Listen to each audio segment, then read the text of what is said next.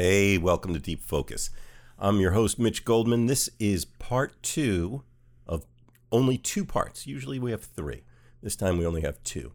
The date was December 5th, 2011. Graham Haynes in the studio with me, and the topic was Miles Davis, the years 1973 to 75.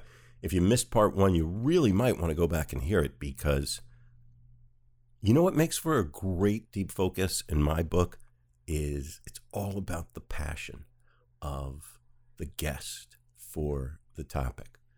And Graham Haynes, he's feeling this band. It's personal. He talks a lot about it. He talks about it here in part 2. He talks about it a bunch more in part 1. You can jump in any place with all this. And if you are enjoying the show, hey, come let me know. Find me at Instagram. We are Deep Focus Podcast. Deep_Focus_podcast. And you'll also find there's a real community growing up around Deep Focus there. You'll find some of my guests. Sometimes you'll even find the subjects of the show. You'll find a lot of interesting musicians and music lovers and artists and chefs and all kinds of cool, smart, interesting people who are passionate about this music. It's been an inspiration for me, and you're part of the community. Come find us, Deep Focus Podcast at Instagram. And let's get started. It's part 2. Graham Haynes on the topic of Miles Davis from December 2011, part 2 of 2. It's Deep Focus. That may not be apparent, may not have been apparent at the time, but when you listen to this stuff, it's very apparent to me. You know, it's like Miles let those guys stretch out over these bands for a reason. He wanted certain things to happen inside of it, and then when it got to the point when he was ready to change it, then he changed. You know, and I think in that sense it was ahead of its time. I don't know, Well, let me catch listeners up if you're tuning in and just joining us. This is WKCR FM New York. My name is Mitch Goldman. Jazz Alternatives is the program, weeknights from 6 to 9 p.m. Tonight we're doing something that we do from time to time called Deep Focus, and we are diving into the KCR archives, and tonight our area of Deep Focus is Miles Davis's recordings from, so far, 1973. And the guest we have tonight who suggested this idea, and I was happy to go along with him, is Graham Haynes, who's got a very special insight, which, Graham, you've been very generous and insightful.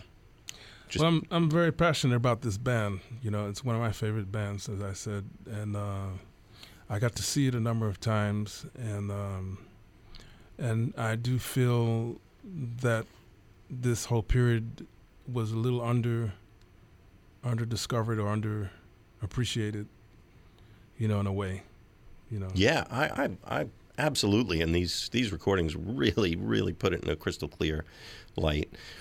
We could go to some more music. I got a bunch more questions I'd like to ask you too. I want to ask you. Yeah, well, let's talk a little more, and then we can go to some more music. Well, one of the things you and I talked about off mic a little bit. Well, got a few things I want to talk about. One thing I want to talk about is your Bitches Brew project. You are creating music that is inspired partly this era or maybe a few years earlier, and something that today's listeners can have a chance to actually experience. And you've been playing, and I understand there's some plans coming along for that as well. Yeah, well, I've been performing with this Bitches Brew. We call it Bitches Brew Revisited. I've been performing with this project for a little over a year now, and it's an amazing band. It's Melvin Gibbs on bass, Cindy Blackman on drums, sometimes J.T. Lewis on drums, and there may be times where there'll be 2 drummers. DJ Logic, DJ, and the guitars, we've had, I said Vernon. Antoine Aroni on saxophone, myself, Adam Rudolph on percussion, Marco Benevento or James Hurt on keyboards. So this is a band that was assembled for the purpose of playing Bitches Brew music and beyond. So the point is to create some music and create some music that is inspired by Bitches Brew, and to play some of that music. So we've been doing some gigs. We did so far. We've only done 2 gigs in New York. We're working on a New York gig for which will probably be this February, I think, and we're planning to go in the recording studio and record some stuff, which will be some of the Bitches Brew things, but some original music as well. And it's great to be able to play with these amazing guys, some of my favorite musicians, and play some of that material, but then also push it. And we've done some great gigs over the last summer. We had quite a few gigs out of town, and every time I try to push it more. And that's the whole idea, to push it further, to reach what I know is possible today, as opposed to just Bitches Brew and that material in that time. You know. It's a great jumping off point. Yeah, and there is quite a bit. You know, when we put this together, I realized that there is quite a bit of material. You know, when you go in and check those records, when you check the original Bitches Brew record, there's the original Bitches Brew, but then when you check the box set, there's a whole bunch of other stuff. Right, the sessions that it was. Yeah, but even just the original material alone that came out on the CD, there's a lot of material there, and I discovered that in, you know, going back and checking the CD out, checking the LP out. So yeah, I'm working with this group, and you know, it's an honor to be able to do justice to Miles, to attempt to do justice to Miles' music. And then, you know, I've been doing a lot of other things as a sideman. I have been performing with Adam Rudolph in some of his varying groups. He's got an orchestra called the Go Organic Orchestra that we just finished a residency at Roulette in Brooklyn, and then I believe we will be playing the Winter Music Festival in January with his octet. He's got an octet called Moving Pictures. So that's coming up in January, and Adam and I have been discussing and uncovering a lot of ideas dealing with music and the elements of music. Adam, I know he's been up here a few times talking about. We've done some great stuff. Adam did a deep focus on Creative Music Studio that was really thrilling for me. But I was going to say that and we talk about this. I mean, you know, this Miles Davis period is also something that he and I talk about a lot, because it very much informs what we're doing, and I think there are a lot of things that we're doing that this band was doing that haven't been addressed, you know. So we talk about this band a lot. You know, let me just mention, by the way, because I mentioned Creative Music Studio, I would be remiss not to say that tonight is the last of a long series of Mondays that Carl Berger's been leading at the Stone. And they're doing 2 sets tonight, 8 and 10 o'clock. And they've got some very special guests, musicians associated with the Creative Music Studio going back to the early days. And it's the place to be tonight. I may try to run down there after I leave here. Yeah, there is a 10 o'clock set. It'll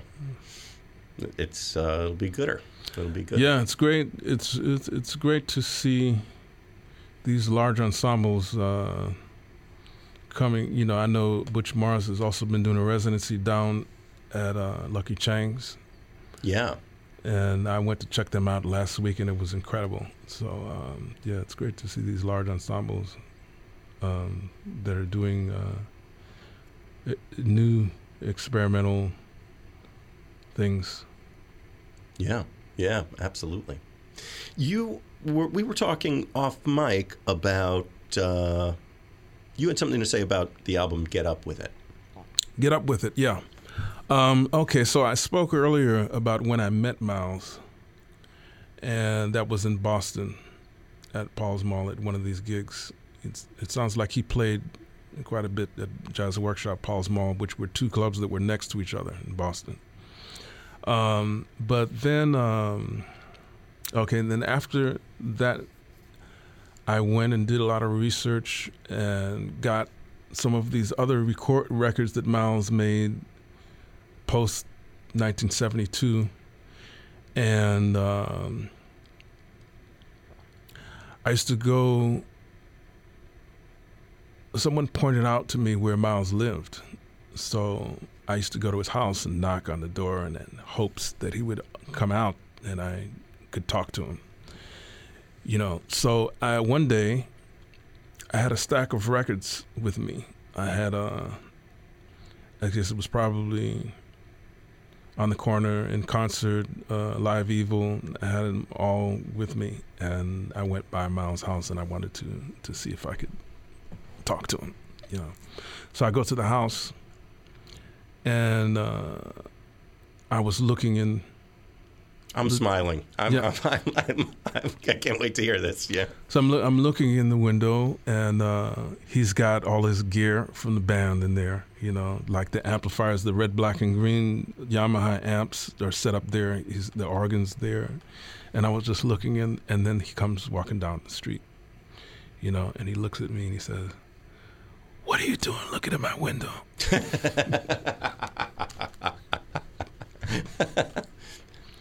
So so I figured that he didn't remember me from when I met him in Boston. But I happened to have these records. So I took the records and I showed him. I said, well, I really like these records, And then he looked at me and he looked at the records. And then he went inside the door. He said, "Come in." So I came in. Then he started to show me chords on his organ. He started playing some progressions and showing me, well, this is C minor 7, this is G7, this is F7, this is A minor 7 flat 5, started showing me some things. And then someone came by and he said, "You have to leave, but come back tomorrow." And I was the happiest kid. I was still 13 or 14. Mm-hmm. I was probably 14 then. And I did not believe what I heard. I mean, I couldn't believe it. I was in heaven, He said, "Come back tomorrow." So I couldn't sleep. I couldn't think. I couldn't, I was up the whole night thinking about, I'm going to come back tomorrow. He's going to show me something. Wow. That's still kind of thrilling. So I came back the next day, which was, I believe, a Sunday, and Miles was rehearsing the band in the house. I remember Cozy was there. Some of the other guys were there. I don't know if Reggie and Al Foster, but I do remember Cozy was there, and they was rehearsing the band, and I was knocking on the door. I was knocking and knocking and knocking and knocking and knocking. Oh. And he never opened the door. Yeah. And that was it. Yeah. Wow. That was the last time in that period that I saw him. That was a perfect, minimalist short story you just told. And there is so much truth in that. Yeah. And, I couldn't get over it, the fact that he didn't let me in. It took me months and years to get over that. But then I thought, well, maybe there's something in that too. I don't know. Maybe he just wanted me to hear. I mean, I don't know. There's a couple of different ways I could have taken it. But that was the last time. And I'd seen the band quite a few times after that. I saw them play at Carnegie Hall. I saw them play at Avery Fisher Hall. I saw them, as I say, open for Herbie at Hofstra University. And I saw the last gig that Miles did at Central Park, which was in 1975. It was this same band. It might have been a different saxophone player, but I think everybody else was the same. and they played the gig. Miles was not in great health then. He was on, I don't remember if he was on crutches. He was walking with a cane. And he didn't play much horn. And during those days, he wasn't playing a lot of horn. After 74 into 75, he was playing less horn and more organ. But I remember the gig ending. It ended with, I think he would often give Mtume an extended solo at the end, and the band would walk off and Mtume would be the last one. And then the band walked off, and Miles got into his limousine, and I tried to get to talk to him, and he said, "Close the door." Oh, man. He got in the limousine, and that was it. And Miles didn't play again for another 5 years. Yeah. That was the last gig. 5, 6, yeah. 5 or 6 years, yeah. I was at the first one when he came back at Avery Fisher. Yeah, I was at that one too. Yeah. I was at that one too. But things had changed. He had, things. Except for Al Foster. That's right. Except for Al. Al was still in the band. Al was still playing with him. Yeah. Yeah. Wow, that's perfect. I mean, it's just like this music of something kind of open-ended and unfinished and inviting, and yet you know the door is open, but can you really go through? You know, it's all kind of right there. Yeah. Wow. It's all kind of there. Man. Well, we should hear some more music. We've been setting it up. Let me tell you, this is WKCR-FM New York, and Jazz Alternatives is heard each weeknight from 6 to 9 p.m., and Mitch Goldman's my name, and what a pleasure it is being here with Graham Haynes, talking about and listening to Miles Davis and these great live recordings we've got of this tremendous band. And I want to say these are, you know, each one I listen to, like, wow, this is a really special night. It seems like every time this band walked out on stage was a really special night. And we were in Berlin. We were in Tokyo, in Shinjuku. And where are we going? Where to? Now we're going to Boston, the Jazz Workshop. Great. I got to catch up a little bit. And yes. This is October 17th, 1973. Same lineup. Dave Liebman, soprano, tenor, flute. Pete Cozy, guitar. Reggie Lucas, guitar. Michael Henderson, bass. Al Foster, drums. And Mtume on percussion. And let's start with track 3. Okay. Because the reason I want to start with track 3 was... my feeling is that Miles put this band together and created some heads and some ideas for the band to play off of, and that's pretty much kind of what they did for a period. Inside of that, they went to all these different worlds inside of the music. But by this time, Miles has started actually composing for the band in a way. And so we're going to hear something here called Agartha Prelude, and then we'll play from there, and then we'll come back and play some of this stuff that's also from the record Get Up With It. Yeah. Let me just take a very brief moment to acknowledge the people that allowed for us to have these recordings to play for you tonight, and even the engineers who made these recordings these many years ago. And as I said, the stuff is not released. This next recording was made by the people at WBCN in Boston, and I'm just glad we have it here for you. And let's get on the bus and go to Boston with Miles Davis.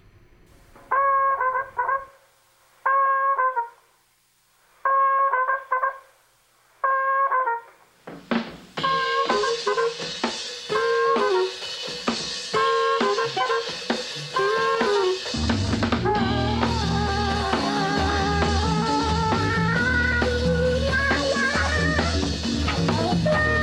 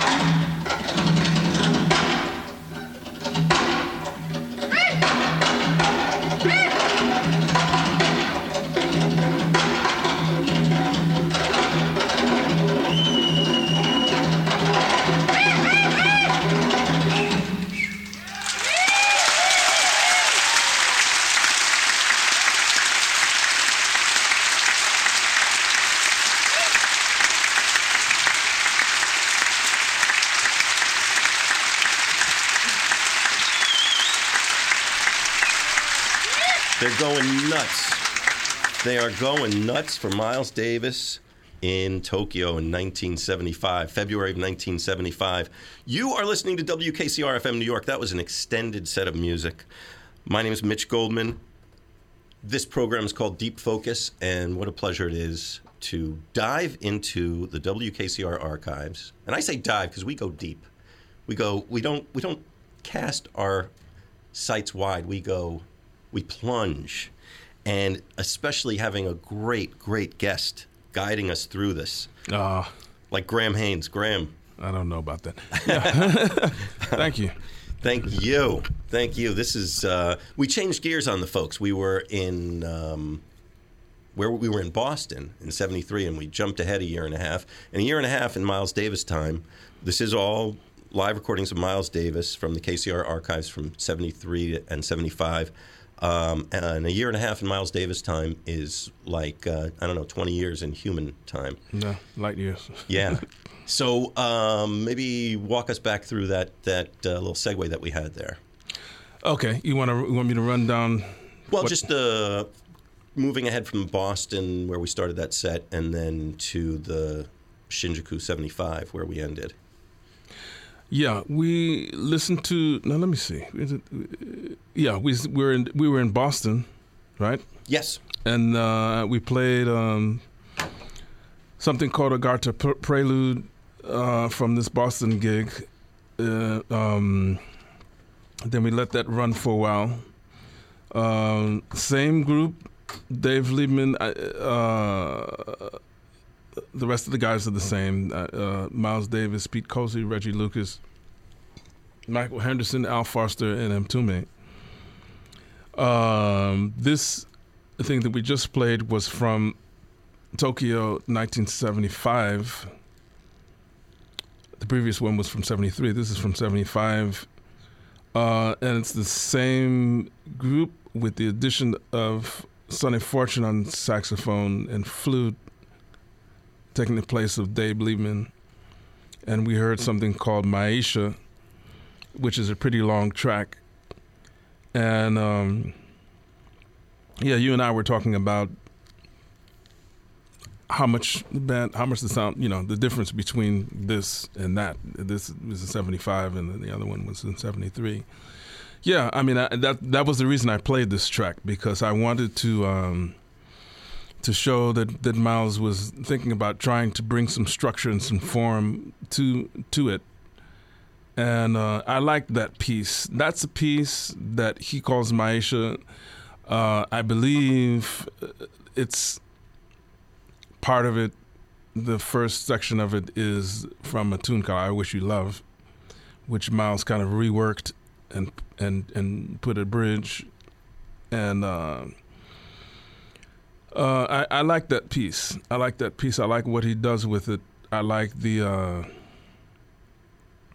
juxtaposition of this vamp and then the tune and going back and forth between the two. Yeah, very interesting. You have this really tonal kind of like, almost like a jazz tune or a pop tune where you have like a structure with chord progressions and everything, and then you go to this vamp that's very dark and funky, and then it goes back. Yeah.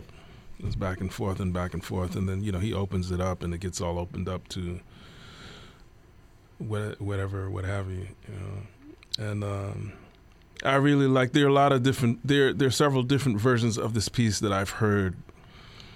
And I like what he does with the rhythm and the vamp when it gets to the bridge.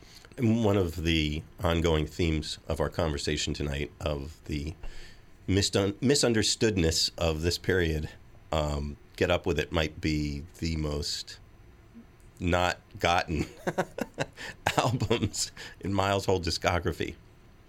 Get Up With It was an interesting record. It was a very interesting record because, like a lot of the other records, it took a lot of things from previous stuff.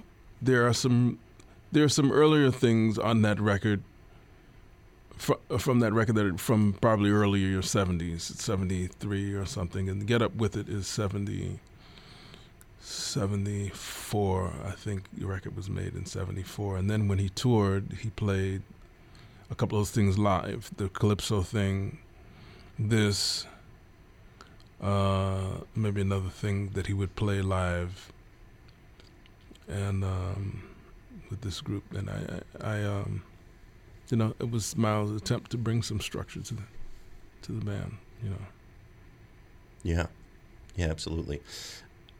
And well, we're heading into the last minutes of this. I'm sad to say.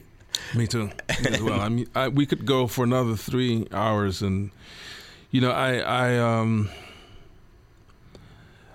it's been very compelling and mind expanding to listen to this material, but there's so much other stuff I'm sure that's out there from this period. Yeah, and the thing with this group is that every time you hear it, it sounds different. Each one of these gigs, the band sounds different. So if there's more stuff, then they must all sound different. Yes. And he lets them all stretch out in different ways. There's different instruments that they use on one gig as opposed to another gig. On this gig we just played, the guitars stretch out a little bit more. In the end, the Mtume stretches out a little bit. So from gig to gig, this band sounded really different. But Miles also sounds like he's playing a little less. Yeah, well, Miles was dealing with some health issues and stuff, but he still does play in there. But, towards the end, he uses the wah-wah more. He plays less open horn. He plays less. He plays more organ. You notice from the first thing we played, he's not playing any organ. Yes. From the early 73 stuff. And some of the organ stuff is dense. Yeah, it is dense. It's dense, yeah. It's dense stuff. But that was his sound. That was the sound. That's one of the trademarks of this era of Miles, was the way he used organ, Yeah. as a part of the sound of the band. And there's a big contrast between... Yeah, there is a big contrast because of that, because the organ takes up a lot of space. I mean, it's like the exact opposite of his trumpet playing. Yeah. Well, the instrument stuff, but what he does with the instrument. There's a story I heard about Miles and Sly with the organ. Sly played organ, and Miles was a big fan of Sly, and he was hanging out with Sly, and he kept playing his organ, and Sly said, "Stop playing all that dark shit." Yeah, but maybe that's true. I can see that. There is. It's another of our ongoing themes tonight is that darkness. Man, it is in there. Especially, it's funny, now knowing all the relatively breezy, happy post-81 Miles. Yeah. That last decade, which he definitely turned away from that. I guess maybe he turned away from that aspect of himself. Maybe people like to think that he was trying to be more poppy, but I think it had to be also just his sensibility had shifted. Yeah, I think so. I think his sensibility had completely shifted by the mid 80s, by the mid and late 80s. Because he's shifted. My feeling is that Miles started this band. He had this band with Cozy and Al Foster and these guys, and it was kind of like a new idea, and it was a new band. And he started out, he didn't have much material, but he knew what he wanted to do. And the band worked a lot, and as they went along, he kind of added pieces here and there and did different things, and then he retired. Yeah. And then, the period right before when he retired was when all this dark stuff was happening. He was playing a lot of organ, but it's the same band, same guys. Yeah. But then he retires, and then there was a lot of stuff that went on after he retired. Some of which some of us know. And then he came back, and then when he came back, I guess he kind of like cleaned out. Yeah. And he comes with this new band, and it sounds a lot more kind of happy, kind of bright. It's not the Miles that we used to, and those of us who were really into this band, when he came back, it was kind of like Miles, Well, it was funny that first time around. He was when he came back. You didn't really know how he was going to. There was a lot of space, and it wasn't quite clear how he was going to fill it. Yeah, I mean, it took him quite a bit of time to get his chops back. Yes, because from what I understand, he didn't play at all from '75 until '81. Yeah. So then I had to get his chops back, but then we hear to my ear, by the time he gets to like Star People, then you hear him create with the clear-mindedness and the creativity and the angularness and the angularity and he was getting ready to. He started on a whole new period, and to me, between that period and the time that he died, the time he got sick again, he was on a new trajectory, and I think some of those records are a little misunderstood and underrated as well. I sense another radio show coming on. I have to. I find my maybe that might be the next installment. Maybe I don't. If you're gonna find some material that hasn't been released or something. I think he was on a new trajectory after a certain point. After he came back, he was gonna, hip hop was kind of out there, and he was working with some hip hop producers and guys, and the hip hop community discovered him, and I think he was definitely into sampling. He was working with Prince. Yeah. I think his playing changed, and it became a lot more spacey. He was starting to use space in a different way because instrumentation changed, technology had changed, and he was always into using the new technology and stuff. So I think he would have gone further down that road, and who knows. Graham, I hate to say we got to wrap it up, but we got to wrap it up. The time, 3 hours has flown by, man. It's flown by, but we got a lot of stuff in there. We did. We did. We got more. We're gonna have to revisit at some point. And but I want to thank you, Graham Haynes, for coming up to WKCR. Oh, you're welcome, and I want to thank you. This thank you. Really, you dove in, man. You brought it. All those personal stories about Miles Davis were really, really stunning, and your perspective on the music was just singular. Well, really, I was fortunate really to have been in the right place at the right time to check the band out and hang around him for a bit of time, and Watch this space and others around you for news of upcoming performances by Graham Haynes and Bitches Brew Revisited and Go Organic Orchestra and all the other projects that you're doing and recordings. And keep it tuned right here. My name is Mitch Goldman. This is WKCR FM New York, and coming up next is...